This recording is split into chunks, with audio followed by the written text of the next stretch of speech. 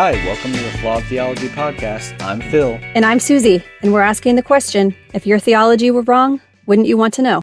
All right, hey everybody. So today we've got a special guest with us, Mr. Lars Cade, who is a young earth creationist turned atheist. And we're going to have a pretty detailed and fun conversation today. And we're going to cover a whole bunch of topics. And we had so much information, we actually had to split this into 2 episodes. So this is going to be part 1, where we're going to talk a little bit with Lars about his deconversion story from young earth creationist to atheist. We're going to talk a little bit about faith and evolution.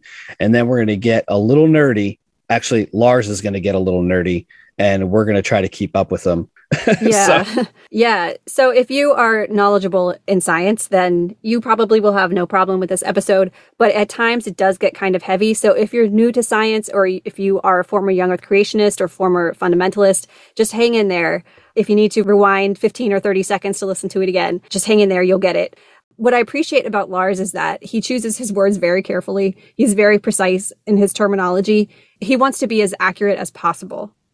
So without further ado, we'll kick it off into our conversation with Lars.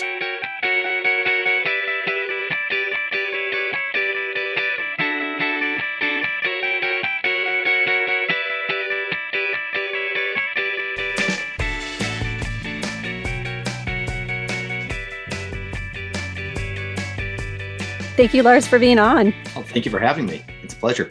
I could literally talk about this all day, so hopefully I can keep it short tonight. Lars, you are essentially what I like to call a self-taught guru, right, on the topics of evolutionary biology, young earth creationism, and intelligent design. So we're going to dig into these topics a little bit. Susie and I are both super interested in science, and we're always looking to find people who know more than we do about a given topic. And we've also got a little milestone. Today is actually our 10th episode. Did you know that? Oh, I didn't realize that. Finally in double digits. So. Hey. So yeah, tell us a little bit about your faith background. You don't have to go into great detail. If people want to hear your full deconversion story, we'll post the links to those in the notes. But tell us a little bit about how you came to be a heathen like the rest of us. Sure thing. So I was raised in a pretty strict fundamentalist church. My parents are both part of the Plymouth Brethren group. They're not necessarily that well known outside of their own circles. They were started by John Nelson Darby in the 1800s and have always been a very odd blend of fundamentalism, old-fashionedism without going full Amish. They have things like the covering of heads for the women, of course, not the men, in the church. And they tend to have fairly dim views of the use of instruments for music. And they're mostly characterized, or at least especially noted, for their worship meetings in which they have no set leader, and any man in the church, and again, always the men, as they see fit or, quote, feel led by the Spirit, unquote, can share a thought, a hymn, or a passage from the Bible with the rest of the congregation. So that was the background I grew up in. One of the very first things I remember asking my mom when we started homeschooling, because of course I was homeschooled all the way from kindergarten through high school, was how old is the earth? I was not more than 5. I might not have even been 5 at this point. She told me, it's about 10,000 years. Okay, sure. I'm 4. I'm asking the biggest authority figure in my life, and I have no reason to doubt her. But I remember that moment, looking up at my mom, which is interesting because she's only like 5'1", and hearing that answer, that, and in some ways, I guess you could say that really set the course for my learning later. And growing up, we went to a Ken Ham Back to Genesis seminar before Answers in Genesis was fully formed. We went to I believe it was a Dwayne Gish and Michael Shermer debate. I didn't actually pay that much attention, so I didn't really catch much of what they were saying, but it really instilled in me the idea that evidence could support a view, and that young earth creationism was supported by the evidence. And I was also a preacher's kid. We lived in the building where the church met, so I never had an option of not going to church. Went to Awana clubs at a different church. I don't know if you're familiar with Awana. It's a children's church thing that sort of tries to be like the Scouts, but much less outdoor stuff and much more scripture memorization, which I happen to be extremely good at. In fact, I have their highest award sitting on my wall right up here. Nice. Yeah, you know what? I earned that over the course of 10 years. I'm not going to get rid of that. Might as well. That's right. It's a reminder of how far you've come. It really is. it's also a reminder in case anyone says, oh, you're never real a Christian. Yeah. Yeah. I have something that says otherwise. Right. I was a cubby. You can like do the whole I actually thing. started in Sparks. I did all 3 Sparks books in 1 year. Oh, nice. You have the blue vest with the patches. Yeah. I don't know what you guys are talking about. Oh yeah. It's like Boy Scouts, but not as cool. You don't learn Not nearly anything as cool. to help you survive. It's like only to help you survive fundamentalism. Not even Pretty survive much. the rapture? No. Oh, well, you can be raptured, so that's good. Yeah. No one survives the Good rapture. thing. That's right. Yeah, you're either left behind or you're caught up. I mean, Yeah. Clearly, I still don't have a handle on what the rapture is. It's bullshit, is what it is. Oh, very much so. That's what you were looking for. Yeah. Interestingly, I never actually had rapture anxiety. I was always very sure that I was a Christian, so it never bothered me that I would be left behind. Lucky you. I realize that's somewhat of a rarity in people raised in fundamentalist circles, so I'm pretty glad for that. But I did praise band ministry at another church, went on missions trips. My parents met each other as missionaries in Colombia and South America and moved the family to Belgium when I was about 4 months old, where I spent the next 3.5 years. And I used to actually be able to speak French. Can't anymore, unfortunately. Oh. If you want bona fides, I've got the Christian bona fides. You got them. Went to college close enough to my family's place that I just kept going to their church while I was in college. So that wasn't an opportunity for me to break away. Even after getting my own place, I was still close enough to them that I kept going there and kept going there. For a long time, that was the life. I was sure that Christianity was true and happy to be a part of it. It wasn't really until I got married that I started living really differently.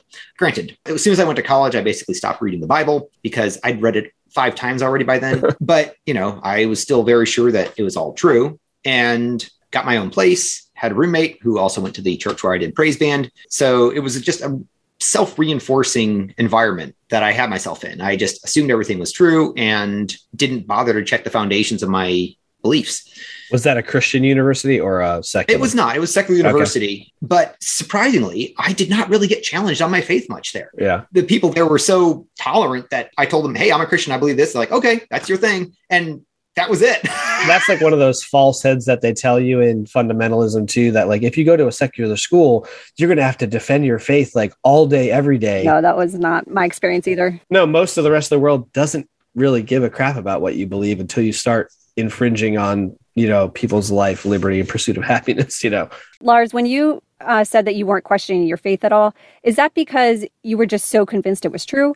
Or is that because it was kind of instilled in you, do not question, questioning is bad? Both, very much both. Okay. So because I was told that it was definitely true, and the few questions I had as a kid had been shut down rather quickly with answers that in retrospect I didn't find very satisfying. But since these were the true answers, I figured I just had to go with it. I'm not supposed to lean on my own understanding after all. So I didn't. For a while, I just assumed that since all these brilliant people at Answers in Genesis and the like knew what they were talking about and knew how the faith was true, then that was good enough for me. I didn't have to check it out for myself. That is one of the things that really is indicative of fundamentalism, intellectual laziness. Mm-hmm. You tend to assume that the people higher up in the chain know what they're talking about. If they have it all together, then so can you, and you can rely on their knowledge for your own faith. It's a sort of a perverted inversion of the real reliance on experts that we all have to do in real life. Yeah. So I managed to get all the way into adulthood, living on my own. And one thing I didn't have was a girlfriend. I had, unsurprisingly, not been well set up for romantic pursuits. I know. Imagine that. Purity culture in the 90s, not setting someone up for romantic pursuits. It's astonishing, but it's true. Right. In 2007, I finally had enough. I'm like, screw this. I'm going to try online dating. Now, that was, as I recall it now, and maybe not really true, but as I recall now, that was the first time I ever took a leap of non-faith. That's where I decided to do something for myself on my own instead of casting all my cares upon God and trusting God to fulfill, to give me the desires of my heart. Right. And it worked. Within a few months, I'd met the woman who's now my wife. We hit it off and kept up a long distance relationship for 15 months before we got married. Ever since then, looking back, I can realize we weren't living in faith. We took careful actions and made plans to get the outcomes that we wanted, but we didn't realize it at the time. It wasn't until 2013 or 2014, I can't remember the exact date, I saw my brother share on Facebook a link called Top 10 Signs You Don't Understand Evolution at All from a now defunct blog called The God of Evolution. It was a blog run by a Christian who also accepted evolution and wanted to help others do the same. My brother, as I realized later, was a bit ahead of me in the deconstruction and deconversion path. And so I knew enough at that point to know that if I clicked on that, I would have to acknowledge that I understood evolution because I have a really good memory. And despite trying to mentally censor any mention of evolution or deep time or anything like that, it had still kind of soaked in. So I clicked on it, and sure enough, it was exactly as I expected. I understood evolution well enough to say that I knew it was true. And it was probably the most terrifying thing I've ever done. I know, clicking on a link sounds super scary, but imagine like pressing play on the video for The Ring. Right? That's what this felt like for me. Or it's like taking the blue pill or the red pill. Which one? Yeah, it's taking the red pill. Yeah. As soon as I realized I understood enough about evolution to acknowledge it as true, I knew that I had to make up for all those years of not learning it. And I started what I now refer to as rage learning. And it's a thing that a lot of people escaping fundamentalism find themselves doing. They realize that they have missed out on some important parts of life and then overcompensate by learning everything they can about it to the point where they probably know more than most people do who got a normal education. That's where I am now. I have continued to spend the next 8 years studying evolutionary biology, cosmology, geology, paleontology, all these many different sciences, and for that matter, biblical interpretation that was kept from me as a fundamentalist young earth creationist. Now, if you spend any time on the internet looking up creationism debunking, it tends to come fairly closely paired with anti-religious arguments as well. Even though I tried to keep myself from looking at those because I was going to try to keep my faith and prove Ken Ham wrong that evolution is not a slippery slope to atheism. Just like with evolution, a lot of it still seeped in. I also, at the same time, was learning how to know things at all. What does it mean to know something? What is the philosophy of science? What is good epistemology? Epistemology being the study of how we know things. Mm. The more I learned of this, the more I realized that I'd be a coward if I didn't apply it to my own faith beliefs that I was trying to hang on to. And as I did, sure enough, everyone that I shined under the light of epistemology crumbled like a house of cards. Mm-hmm. And, within a few years, I had no vestige of faith left. To be fair, as soon as I realized evolution was true, my faith went from like 50% or maybe a little higher down to like 5%. So you were at 50% or around there before you even... I realized that in retrospect. I would have thought it was 90 or better. Okay. Or I should say better, 90 or more. I didn't really realize that I was fostering doubts. Yeah. But, my political opinions had been changing because of all these things that had been taught to me as absolute truth that we should base our politics on. Turns out not to be so true. Right. Mm-hmm. So this gradual erosion of these various foundational truths, quote unquote, that I've been raised with had set the stage for me to be ready to shed the rest of them. I just didn't realize it yet. Mm-hmm. Yes. So yeah, my actual level of faith was closer to 50%. If you'd asked me, I'd have told you it was probably 80 or better. Either way, whatever level you want to call it at, it dropped to like less than 10% overnight. Yeah. And then the next several years were just a slow erosion of what little there was until by about 2019, I realized, not even 2018, I realized I had no real belief left, but I was too afraid to tell anybody. And we kept attending church. We'd switched churches shortly after I figured out evolution was real when the church we had been going to started to use Answers in Genesis for their vacation Bible school curriculum. Oh, God. And we were like, fuck that. Of course, I didn't say that. I didn't use any words like that until after officially deconverting. Right. Permission to curse granted. Awesome. I've heard your podcast. So we switched churches to try to find a place where they'd be a little more open to a broader range of doctrines, I should say, and tried to find some way to hang on to faith. We were offered the book, The Reason for God by Tim Keller, by one of the pastors there. And that had the opposite effect of what he was hoping. I think the main central argument of that book is look deep inside yourself. You already know there's a God. That's it. That's the entire central argument of the book. It's like, look at the rocks. The rocks will tell you. Yeah, the rocks cry out. Yeah. I'm like, that's it? This is the world's greatest apologist, supposedly. And this is his central argument? Yeah. I was not impressed. That's such an ironic argument anyway for an apologist, because the whole premise of Christianity is that you don't know shit without God. So how could you look inside yourself and know that there's a God if if you look inside yourself and there's nothing in there but evil without God. It's such a terrible, that's even bad circular reasoning. It's nonsense from every angle. And my wife and I were pretty appalled. We kept going because we're both the oldest children in our family. We were very much raised to be rule followers. And it's just our natural temperament. It's just how we are. Even though neither of us particularly liked going to church, we just kept going. Finally, what got us to kick the habit was, like many other people, COVID quarantine. Mm-hmm. Our church stopped doing in-person services, and God damn, do we like being able to sleep in on Sundays. Holy shit, that was awesome. Yeah. And I secretly loved it. I couldn't tell my husband, but I was like, oh, yes. Like when they shut down for another week, I was like, yes, another week. I know. It was amazing. Bedside Baptist is like the best church on the planet. Yeah. And, you know, I'm a little ashamed that we weren't more upfront. But again, we were still trying to figure out where we stood. And I was afraid to bring it up to my wife because I wasn't sure quite where she was standing. And I didn't want to shape what faith she had or that of whatever faith my kids had. And she didn't want to bring it up to me because she knew that if we both acknowledged that we didn't believe, we'd have to tell our families, especially my family, who, as mentioned, runs a church. We kept putting it off. And finally, a friend of mine, who you may have seen in the Deconversion Anonymous Facebook group, Jimmy, he had been my Bible study leader back in 2006. He messaged me on Facebook and said, hey, where are you standing on matters of faith these days? I didn't want to tell him until I'd told my family. So I did. I told my wife that night, and we stayed up until about 2 a.m. talking about this. It was the best feeling I've ever had. Mm-hmm. Letting go of all that cognitive dissonance, all that weight of guilt, of trying to live my life according to things that are not true. Dropping it all at once felt to me like what I've heard many people who convert to Christianity describe as the feeling they have when they convert. And really what I think it is, it's that euphoria of finding and understanding your own identity. And that can happen in a religious or non-religious context. But when you feel like I know who I am and I like it, that's a wonderful feeling that many of us deconverts can really understand in a way we never could while religious. Yeah. She said to me, I finally feel like myself. And that's, I think, the best way to put it. Yeah. You posted that on Facebook the other day, and I really identified with that. Yeah. I just had this feeling of being exhilarated. It is. It's an amazing feeling. It really puts a lie to the claim that they tell you in fundamentalist circles, how atheists are always miserable and dour because they have nothing to look forward to. Right. That's not true. I could go into a long rant about how terrible heaven would be, even if it were real.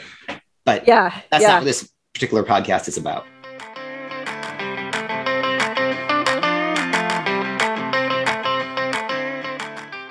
There's a whole swath of Christians that actually do believe in evolution.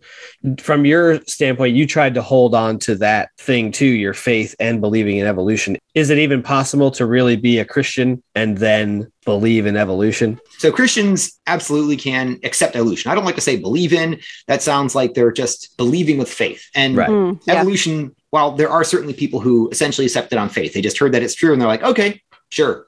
The difference between evolution and creationism is that you can base your understanding of evolution on evidence. It doesn't have to be on faith, whereas creationism has to be accepted on faith. You just have to accept it because someone told you somewhere or you feel internally that it's true. So yes, Christians absolutely can accept evolution, as can people of any religion or none. It's one of those facts of the universe that you can accept it or not. It doesn't really affect the reality of the situation. Most Christians can indeed find a way to square that with their faith. Okay.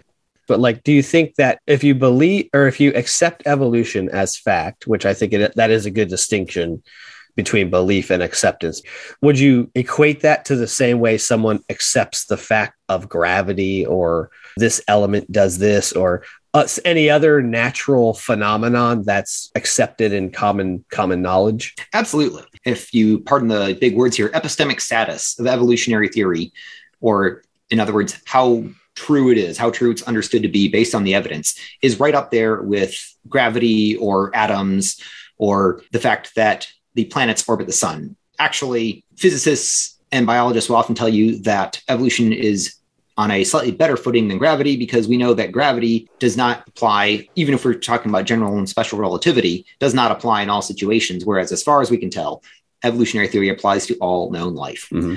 It's one of those things that is as true as the idea that matter is made of atoms. So if you accept the evidence that says matter is made of atoms and the methods used to acquire and analyze that evidence, you really don't have any good basis for rejecting evolution, because it's built on the same scientific methods and application of philosophical principles to that evidence to arrive at a conclusion. Can we talk about your Facebook group, Answers to Answers in Genesis? Sure. Okay. I am not the founder of that group, but I am one of the administrators there. I joined it because I was so interested in learning about how Christians believe in evolution and believe their theology. And I have to say, I still have not quite figured it out. Let me tell you how it is in my mind, and then I want you to maybe explain to me how they think about it. So in my mind, evolution and theology can't mix because there's the doctrine of original sin, which is the two first people, Adam and Eve.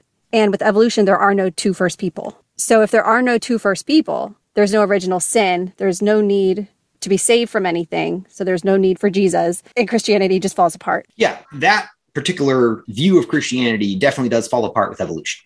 There were no two first humans, but there are many other understandings of Christianity. Among the Christians that Answers to Answers in Genesis and those who hold similar views, you will generally not find the idea of original sin being taught, rather that everyone is condemned for their own sin, and that Adam and Eve are archetypical mythical characters rather than real historical individuals.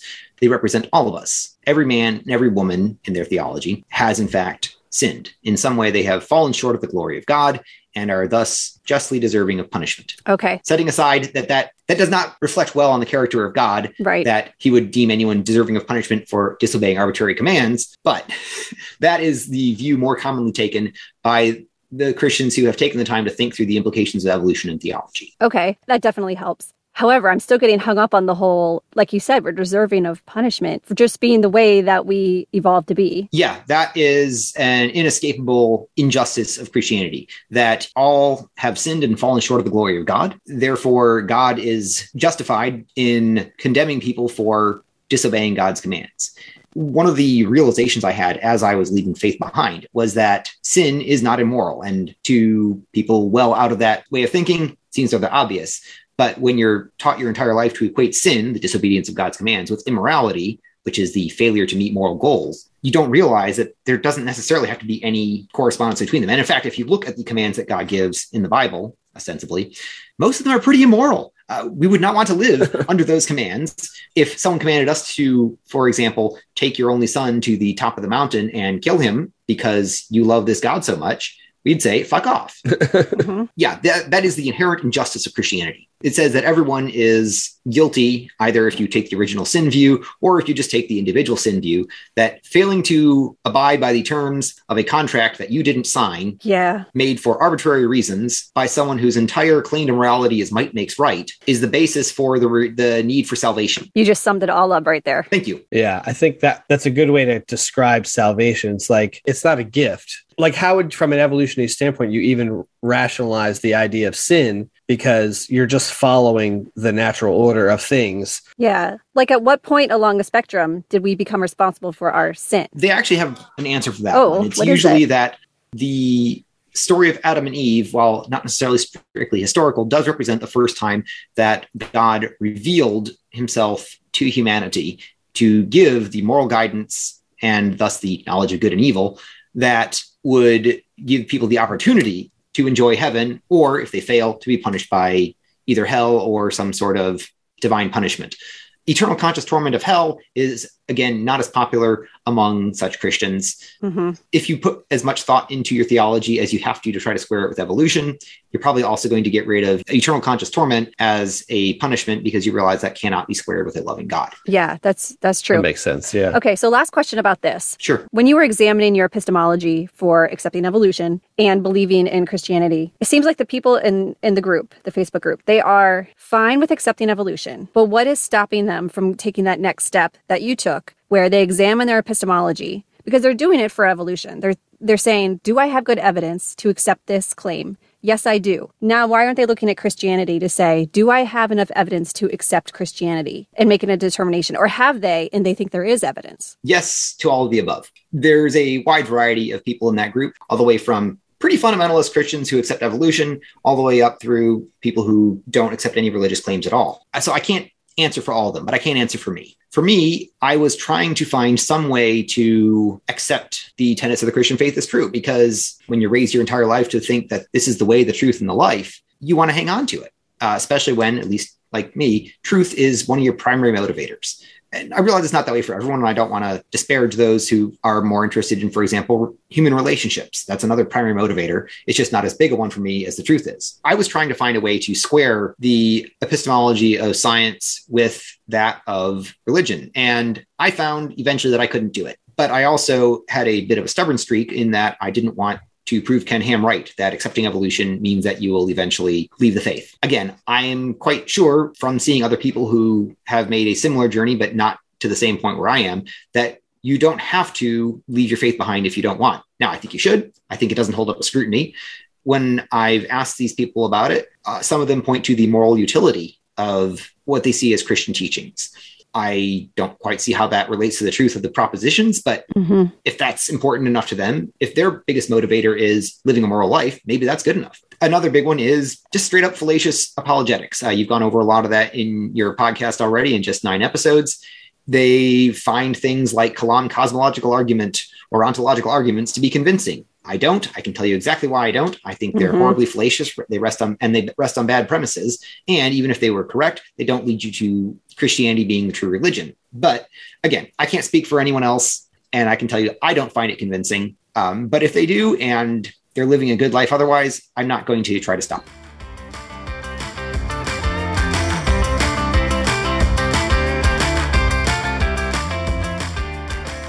Lars, I was thinking, you said you were going to start a podcast, right? I have thought about it. Are you going to call it Rage Learning? Probably, yes. Oh, that's awesome. If I could, it would be a helpful thing for all those former fundamentalists like myself. I would like to start a podcast where I bring on experts in a topic where I know at least a little about it, and where people who were raised in fundamentalist backgrounds may have been lacking on it. That could be everything from evolutionary biology and geology and paleontology and all those sciences that I really like, to things like how to shop for fashionable clothes, or sex ed, or American history without the whitewashing. Yeah. If I can suggest a topic for your podcast, climate change. Oh yeah, climate change for sure. That was actually one of those early on things that I found was not true, right? Because I'd been told, well, of course, God wouldn't let humans affect the climate to that kind of degree. And God is going to come and end the world pretty soon anyway with the rapture. So fuck the climate.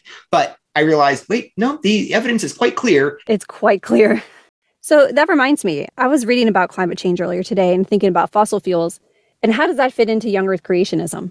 They make up stuff about the flood. Almost always, any geological phenomenon that actually requires understanding the age and history of the Earth, they'll just say, no, it was the flood. They'll point to lab experiments where you can produce petroleum-like chemicals from organic material under pressures and temperatures that you can achieve in a lab that, of course, you can't achieve in the actual Earth, but say, oh, look, see, oil can form rapidly. That must be how it happened. The thing you really get to understand with young Earth creationism when you've been in it and then debating it for a long time is they aren't actually interested in understanding. They are interested in maintaining their beliefs. They think that their faith hinges on the factual truth of Genesis as opposed to any other interpretation. Therefore, they want an answer right now to some pressing question that they have right now. They aren't interested in a comprehensive explanation and understanding that'll allow them to make predictions and have an understanding of what they're talking about. They're not petroleum geologists. They don't need to know the actual thermal history of the rocks that are being dug. They just know that oil can form rapidly in a lab.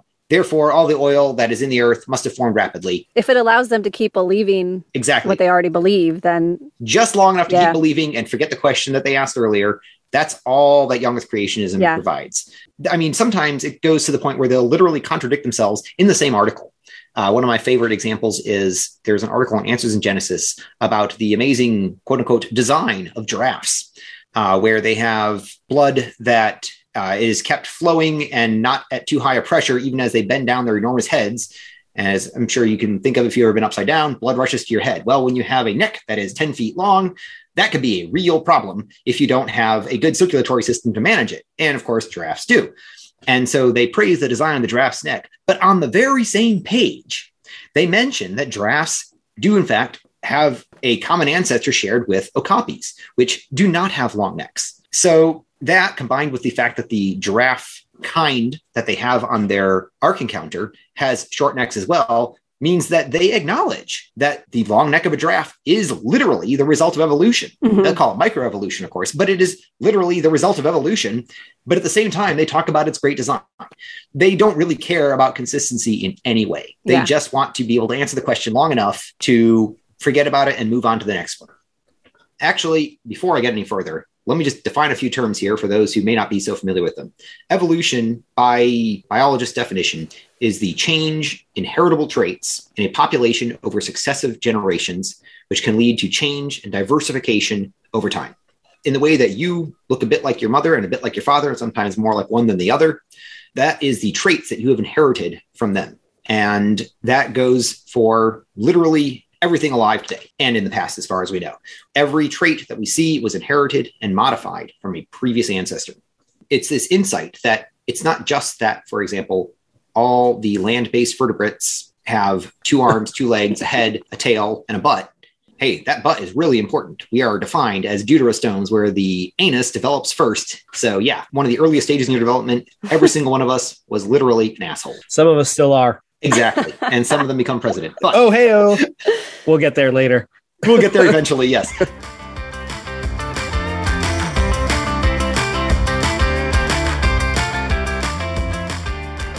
Why is microevolution acceptable, but macroevolution isn't? Is it because they don't understand macroevolution, or they refuse to accept it?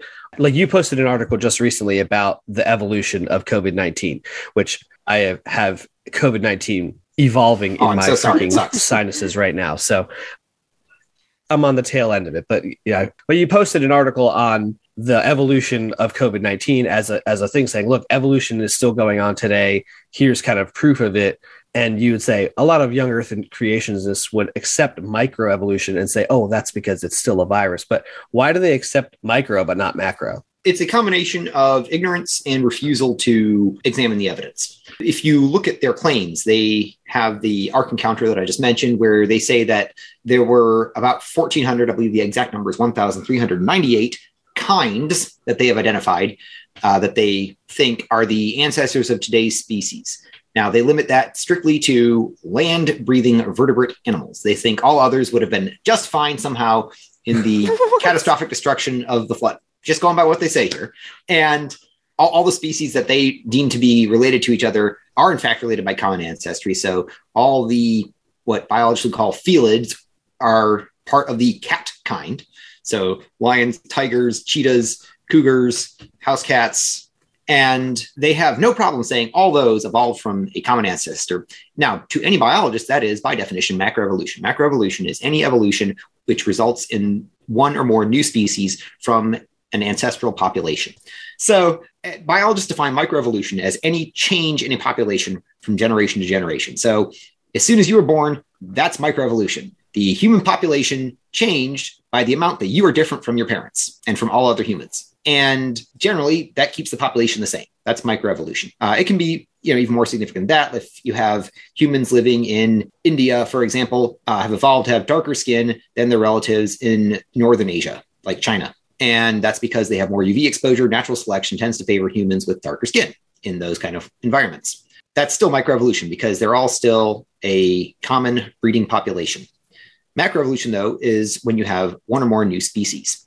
Humans, as we know them today, Homo sapiens, are not the only species of human to have ever existed. There have been at least 12 others, with our closest relatives and best known being the Neanderthals. They are a different species of human that lived alongside our species for over 100,000 years, and it went extinct about 30,000 years ago. Now, they were closely enough related to us that they could still interbreed with us to a limited extent, but they were also different enough that it didn't happen very often, and that we can find their DNA in fossils today that were recent enough and determine that, yes, they were entirely different species from our own. That's evolution. Evolution means that when populations are split off for whatever reason, whether it's because they move to different places or eat different things, or some live high in the trees and some live low to the ground, once they split and continue to microevolve in their own population, eventually that change will build up and produce new species where before you had one ancestral population. Macroevolution is, as creationists use the term, what we think of as universal common ancestry, the idea that all known life on Earth can trace its ancestry back to a single population, probably living between 3 and 4 billion years ago. Now, it doesn't seem very easy to understand why you are actually related to the bacteria that live in your intestines, but you are.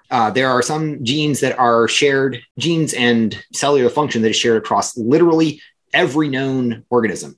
Creationists, of course, will point to this as being, quote unquote, common design. Macroevolution, as biologists define it, is something that creationists accept too. They posit with their small number of kinds on the arc, macroevolution on a scale and speed that no biologist today would accept as possible. There is no known mechanism for evolution to occur that quickly. But they don't like calling it macroevolution because to them that is a bridge too far. It's basically a word that they don't like to use, right. So they don't use it, even though it does apply to the things that they will say they believe. That makes sense.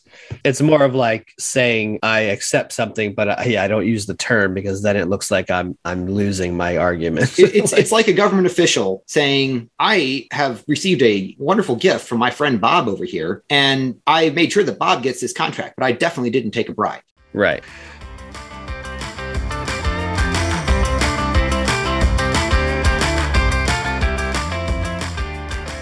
All right, let's talk a little bit about the actual evidence for evolution, because I find this is a relatively new venture for me because I grew up young Earth creationist, the whole 9 yards. Can you talk a little bit about just the overall picture of how the evidence points to evolution across like various disciplines like geology, biology, genetics, etc.? Sure. The evidence for evolution is complicated. That's part of why young Earth creationists are so good at denying it. You do have to understand a fairly wide range of knowledge to really put it all together. That's why Origin of the Species is several hundred pages thick, but I'll do my best. As I mentioned earlier, evolution is the change in the heritable traits in a population over successive generations. That's how it's defined now. Why are we so sure this happens? Well, every time an organism reproduces, the offspring is at least slightly different from its parents or parent, if it's asexual. And every time there's a difference, some of those differences are going to make it or may make it more or less likely to be able to have offspring itself. In any environment where organisms live, there is going to be a limitation on resources. There might not be as much food as they like, might not be as much water, air, mates, whatever the case, there's some limitation on resources. And environments change over time. So what might be desert right now, in a million years, may be covered in ice. Because of these things, the organisms that are able to best reproduce in their environment are not going to be the same ones every generation.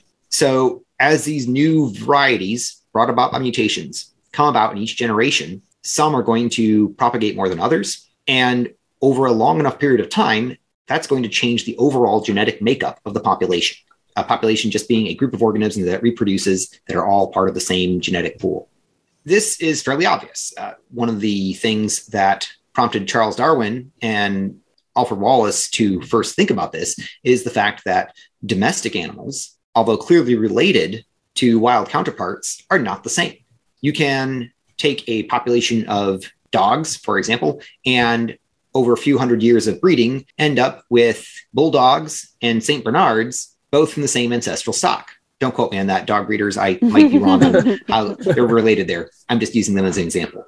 And so we know that changes can occur and result in fixed changes over time. Because if you mate two St. Bernards together, you're never going to get something that looks like a bulldog. They will always look like another St. Bernard.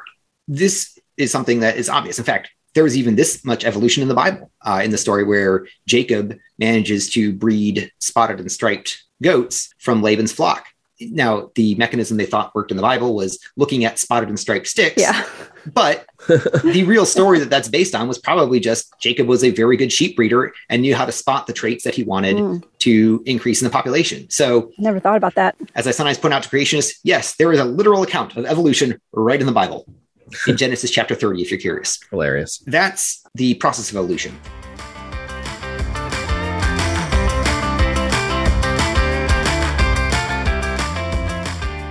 The evidence for evolution is not just that we see this happening in every single organism that we've ever looked at, but that if that occurs, then we know that organisms should have traits, things that are inherent to the organism that are shared and different in a specific branching pattern across every organism that we look at.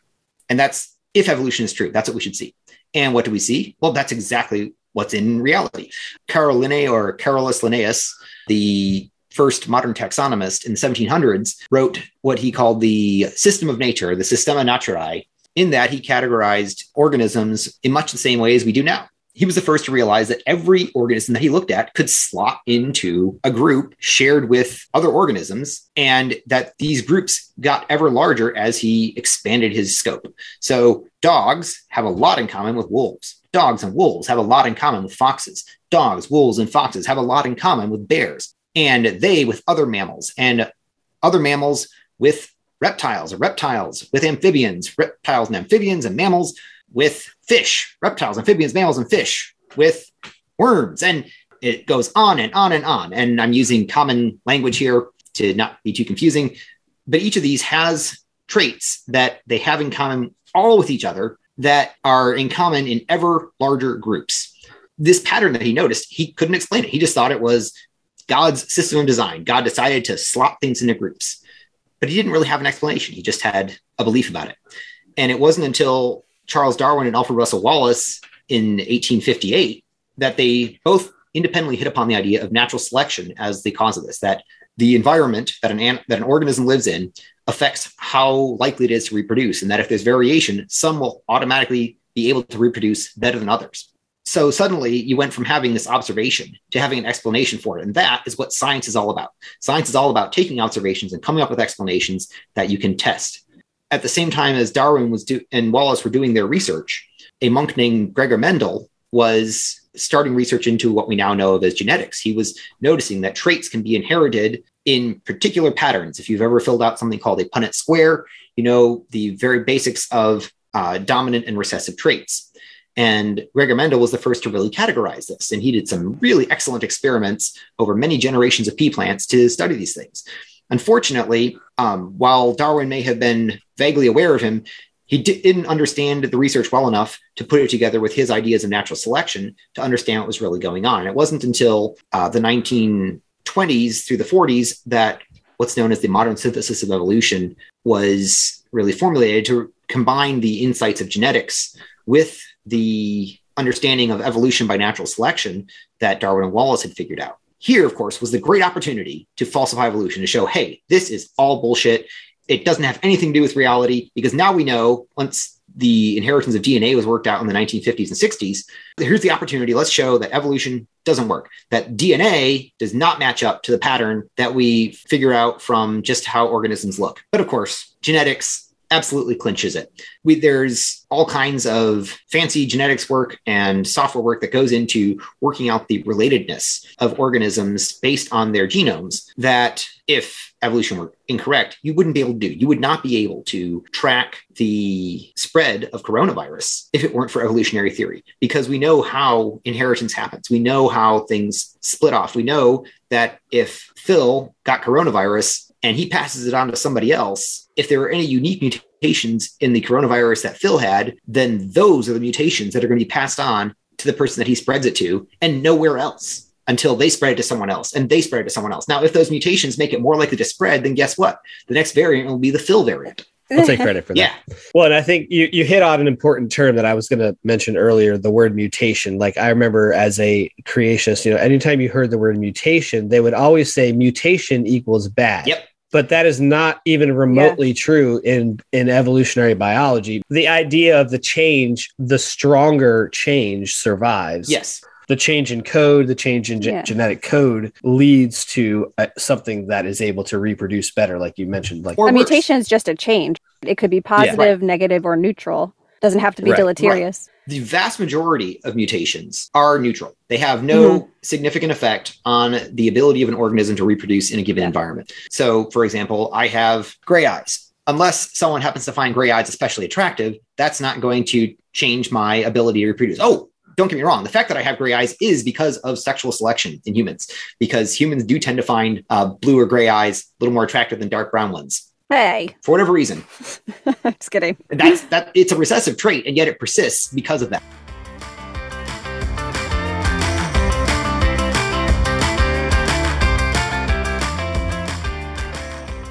So can we go back to the whole idea of relatedness? Yeah. And even back to Linnaeus' system of classification. I've heard creationists, young earth creationists like Ken Hovind, say during debates that just because species appear to be related genetically, it does not mean that evolution is true. God could have created each of these species as they are with the genomes that they have, and he just created them with similar genomes, and that the more similar they appear to be, the more similar their genomes are. What would you say to that? I would say you are absolutely right. An omnipotent deity could absolutely do that if it wanted to. However, only a deceptive deity would produce the specific pattern of similarities and differences that we see, because a supernatural designer has no constraints on time, on resources, on ability, on ingenuity that a human designer has. If I want to use the same type of screw 100 times when I'm making a car, it's because it's cheaper to order a whole shit ton of the same screw than it is to have a different size screw for every single joint that I'm putting together. Because I have a limitation on resources and ability, I'm not going to try to design a new way of fastening parts together every time I need to fasten them. However, if I'm omniscient and omnipotent and eternal, I have no such limitations. I could make things any way I wanted. I could make a bird with cactus spines if I wanted, but we don't see any birds with cactus spines.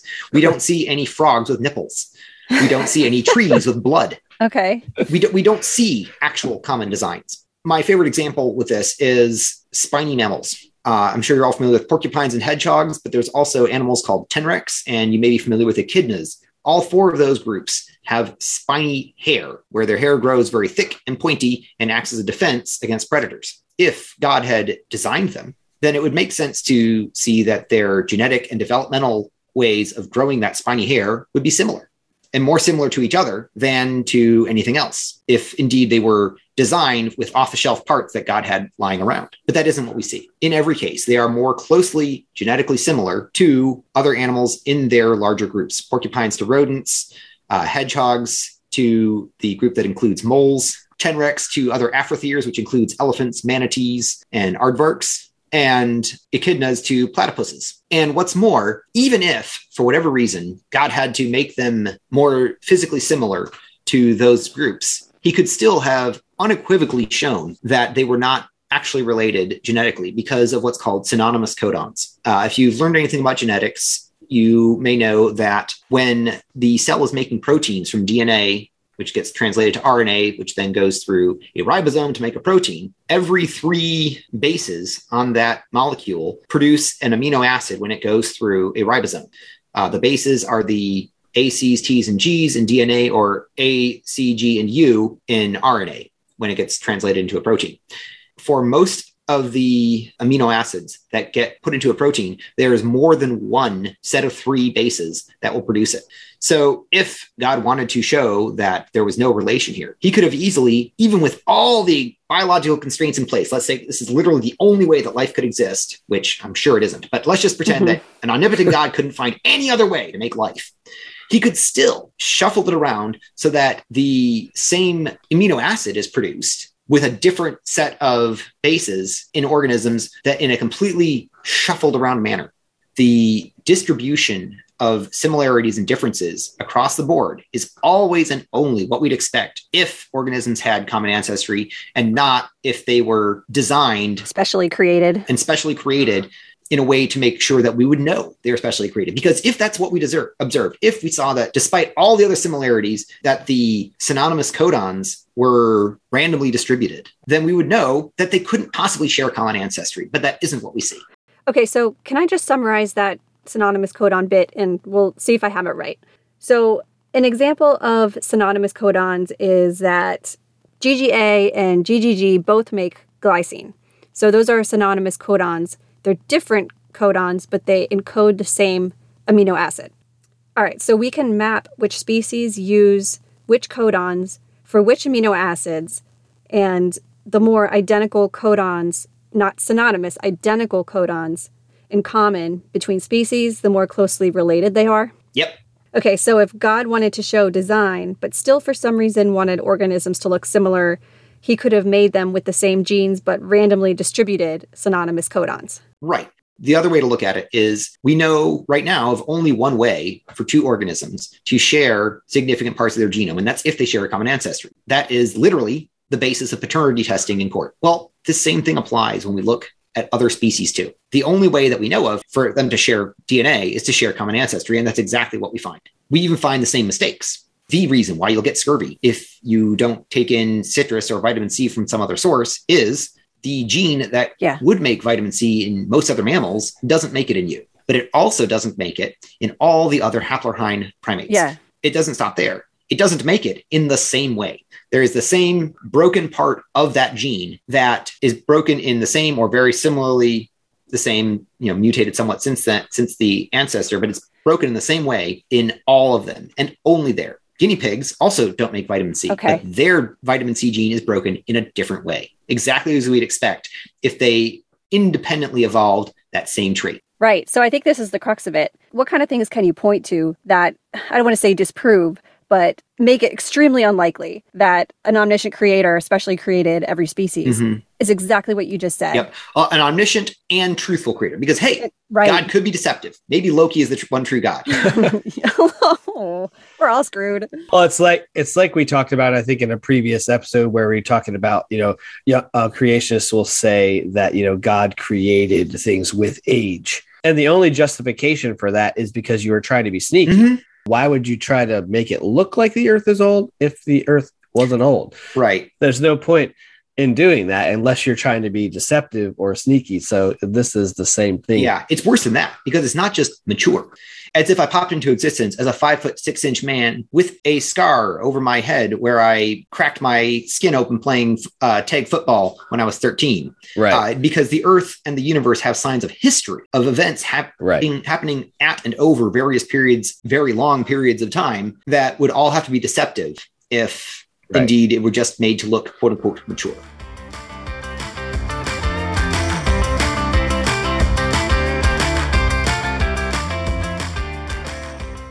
Can you also talk about chromosome 2?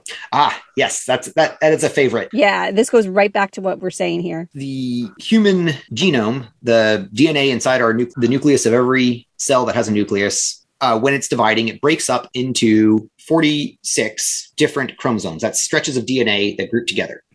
We can, examine cells under a microscope and sort these out. That's called karyotyping the cell. Look at the various chromosomes as they're splitting and form them into pairs, longest to shortest. The second longest human chromosome is a special case because scientists realize that humans have 46 chromosomes or 23 pairs, and the other great apes have 48 or 24 pairs.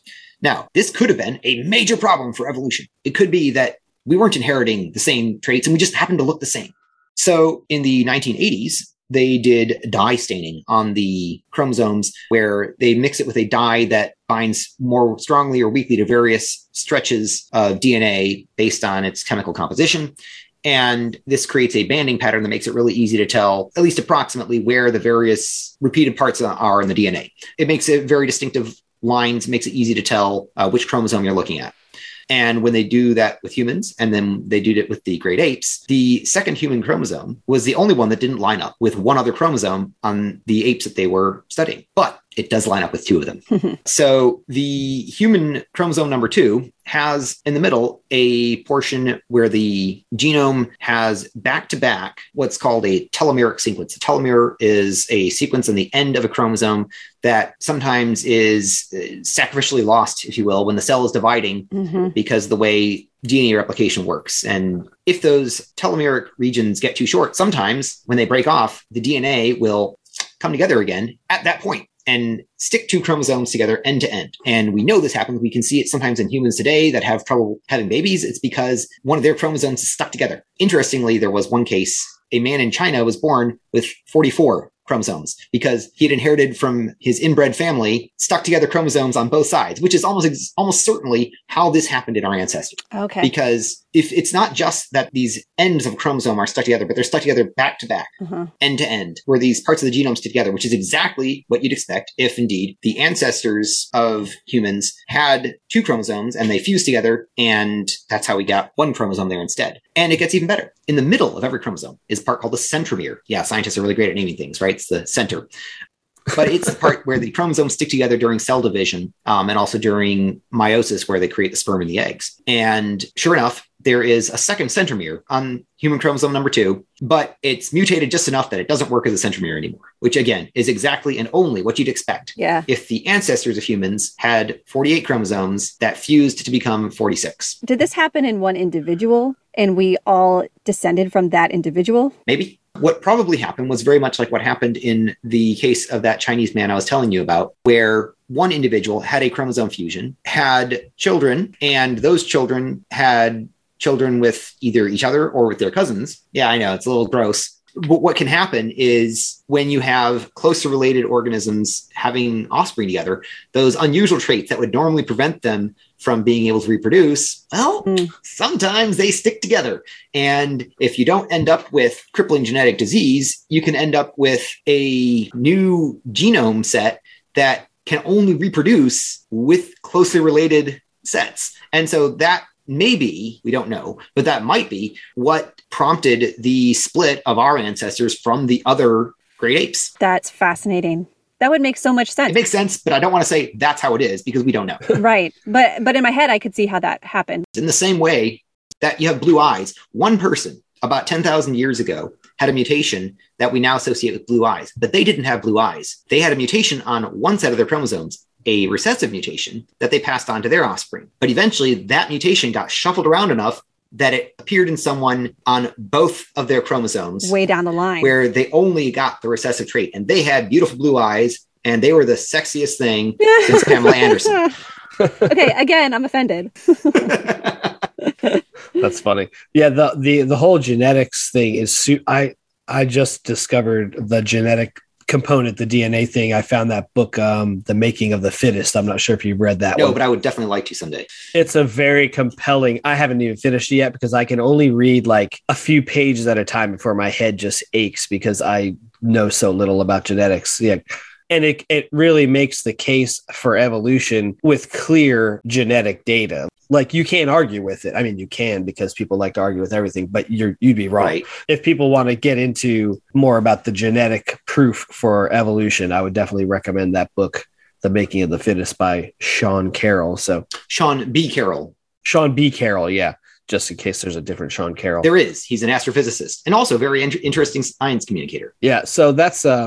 genetics, I feel like, is the biggest proof of evolution, but there's really no shortage of these evidences. Like, no, there really isn't. We could probably talk another 3 hours of all the evidence, that supports evolution. Oh, easily. If you don't mind, I'd like to read a quote from Francis Collins. He's the former head of the Human Genome Project and the NIH, and also an evangelical Christian who wrote the book, The Language of God, for those who are trying to square evolution with theology.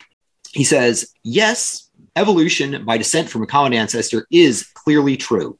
If there was any lingering doubt about the evidence from the fossil record, the study of DNA provides the strongest possible proof of our relatedness to all other living things. Well, there you go. Very unequivocal, very succinct. That's one of my go-to quotes when people are first bringing up the issue, because one, shows that even devout Christians who are aware of the evidence have to acknowledge it. And two, the people who are most aware of the evidence are extremely unequivocal on where it points.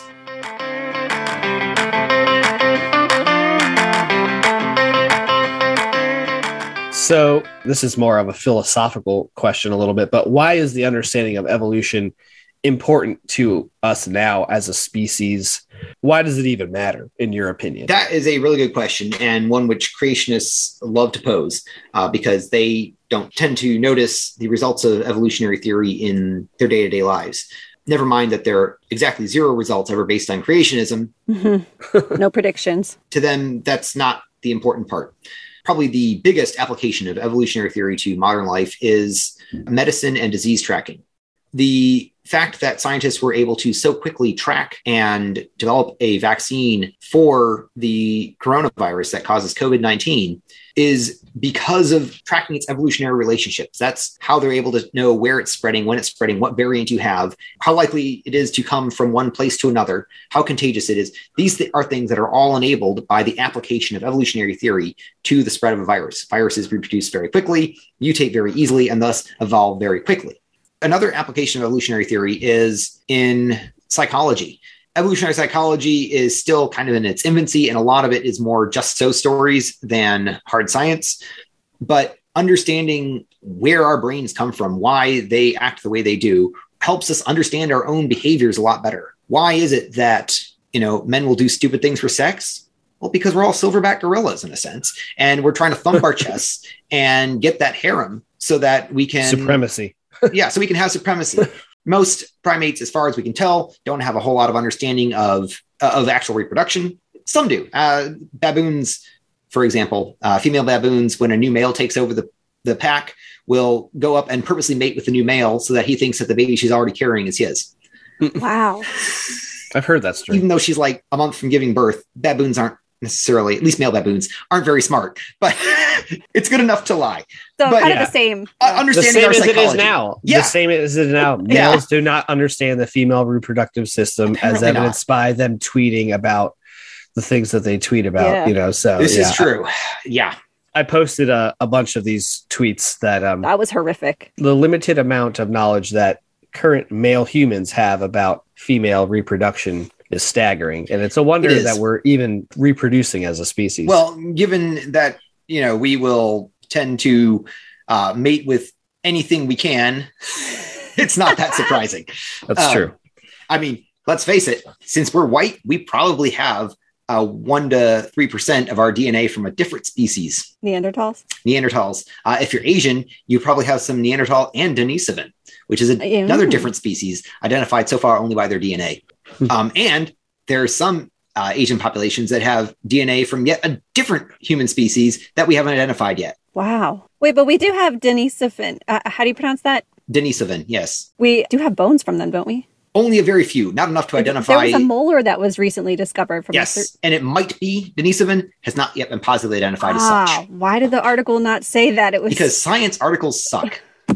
I can't trust anything. People who write about science tend to find the most interesting possible conclusion from the data and write as if that is a total certainty, as opposed to the tentative conclusions that real scientists draw. Where should I be looking then? Where are you looking to find these conclusions? And look at the primary literature if you can. Okay. Many times they will, the better science journalists will at least link to the original paper.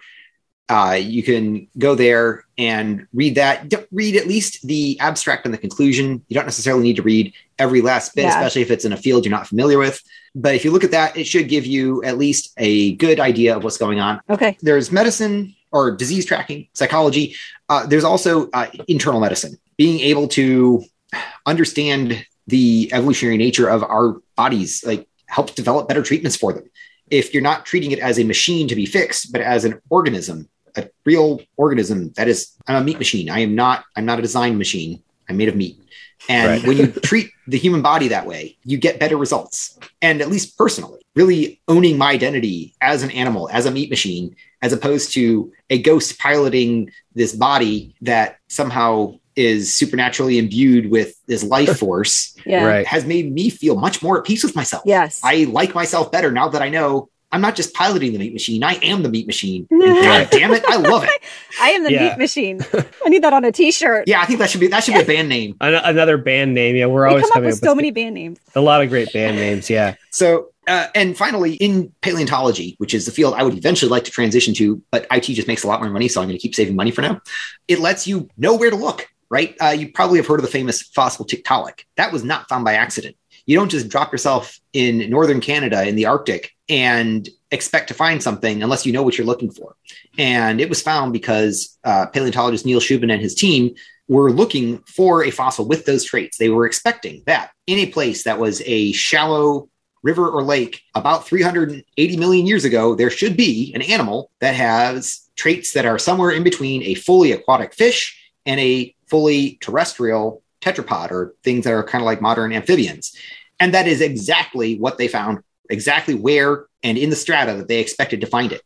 Unless you know what you're talking about, you can't just plop down and find that. Yeah. Earth's a little too big to luck out.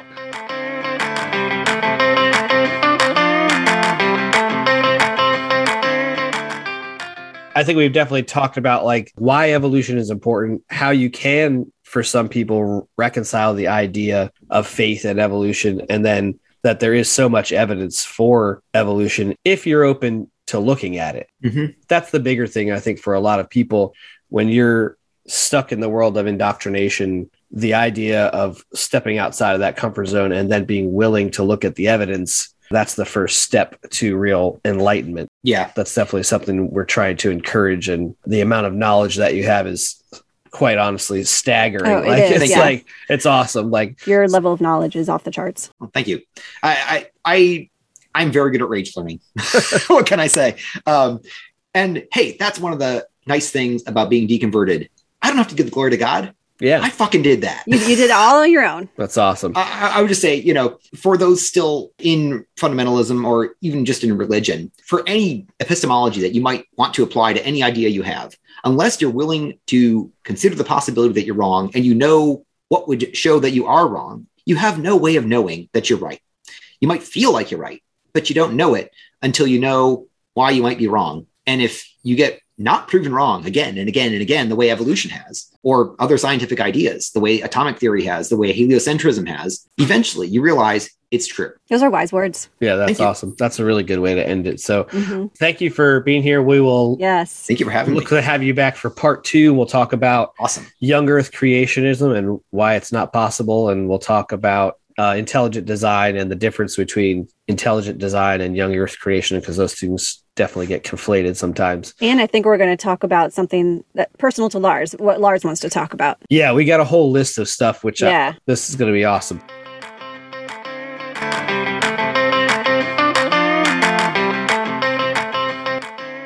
Thanks for listening to this episode of the Flawed Theology Podcast. I'm Phil. And I'm Susie.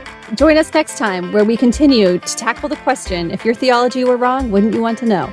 Thanks again for listening, and follow us on our social media platforms at Flawed Theology Podcast on Facebook, Instagram, and Twitter.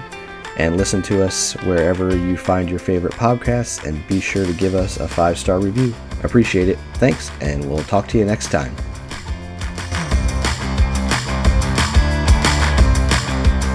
Part 1 and then a Lars intro part 2. That sound good? Okay. Off the cuff with nothing written down. So this should be fun. This is going to be like outtake fodder. It's going to be like, take 9. All right. Let's give a little pause and then let me harness my chi.